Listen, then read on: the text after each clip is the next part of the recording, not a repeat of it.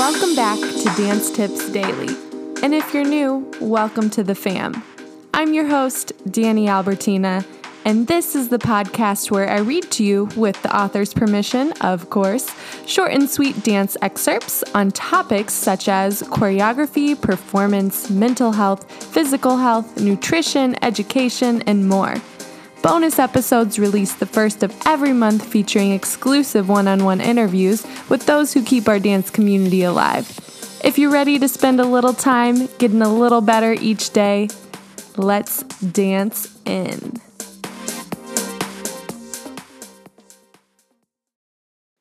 This is episode number 305 featuring StarQuestDance.com, How to Handle Rejection. It's June 1st, 2021, and we have a Technique Tuesday tip for you here at Dance Tips Daily. Happy Tuesday, dancers, and happy June 1st. Can you believe we're already in this month? Oh my goodness, I don't know about you, but time just feels like it's been flying so quickly by. Sharing just a quick couple updates before we dance on into our blog today. If you haven't checked out the May 1st bonus episode, please take the time to do so today. It's featuring Kristen Kirshnoff, who's an awesome dancer, choreographer, and she currently is associate professor at SIUE. We talk about what choreographers look for whenever they're auditioning dancers, as well as how to keep your choreography fresh.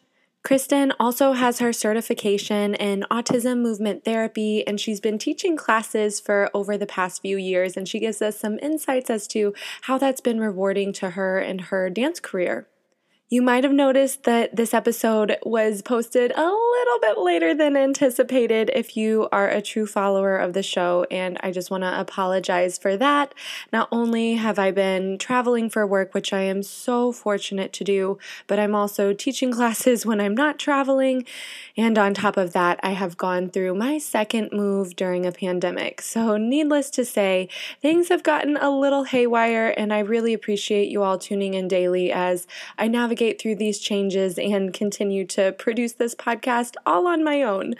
Second order of business, it is June 1st, so if you have a little extra time today and you are interested, dance on into the bonus episode featuring Hillary Peterson. She's a dance professor and choreographer of Southeast Missouri State University, and she's a certified aerial arts instructor. Hillary and I chat about the perks of being able to pursue dance throughout a college education, especially within smaller settings, as well as managing doing it all. How do you balance not only doing your dance career, but maybe being a mom on top of your academics if you're a double major? So if this is a path that you're looking to do in your dance career, I highly recommend you dance on in to her episode.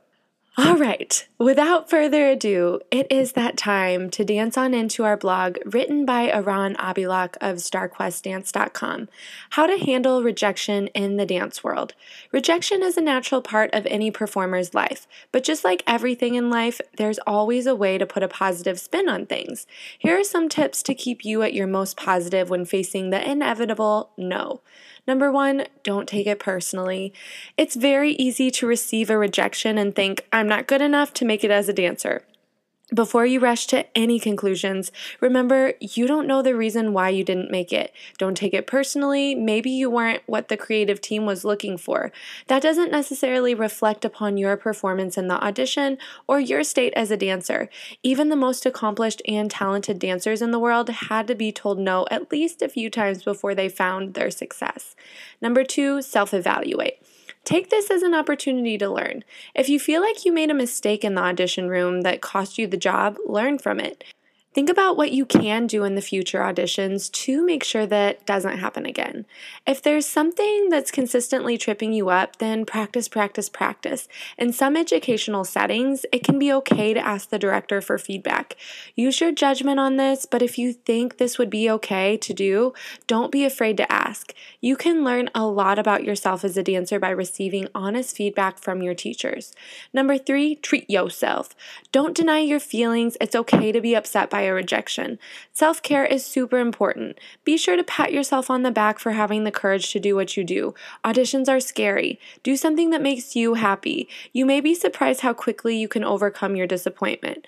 Go out with your friends, watch your favorite romantic comedy on TV, go for a walk in the park. Anything that puts a smile on your face can help you forget your troubles until you're ready to get back at it again. Number 4, get back out there. Know that you will grow from this. Our struggles make us stronger in the long run. Don't let this diminish your fire. Let it burn even brighter with the desire to show the world your stuff. Have a positive attitude, ready to move on to the next audition with confidence that you can accomplish anything you put your mind to. Most importantly, never give up. If some of the greatest dancers in the world gave up after they were turned down, we wouldn't have some of the biggest icons in the world of dance today. Keep your chin up high and know that you have the potential to conquer your next audition. Remember why you started dancing and don't let this bump in the road get you down. Enter your next audition with confidence and trust that you have what it takes. Keep on keeping on. Thank you so much to Aran Abilak and StarQuestDance.com for giving us permission to share their awesome blog with y'all today. Rejection is certainly an inevitable, not only within our dance career, but in life in general. Things sometimes just don't pan out the way we anticipated it, and that's okay. It's not what happens, but how we react to it. I know I say that often on this show, but we can totally flip the script to be something that benefits us and that we can learn from, and we might end up with a product that ends up being better than what we originally imagined. Today, I challenge you to identify one of the rejections or no's that you have in your life right now and find a creative way to flip it to be an advantage to you. Maybe you were told no to a ballet program that you were really hoping to attend this summer. Well, maybe you can research other programs that might align a little bit more or maybe be closer, maybe have different perks than the other one that we had gotten rejected from. Or, like Aran said, taking the time to contact the artistic director or hiring team, and if it is an appropriate situation, if we have a good rapport built up with them, asking them for feedback for what you can work on because you look forward to auditioning for them in the future, and getting started with that work right away. That being said, that's your short and sweet tip for the day. I hope you enjoyed, and as always, happy dancing. Thanks for listening today, and tune in tomorrow for more short and sweet tips. Happy dancing!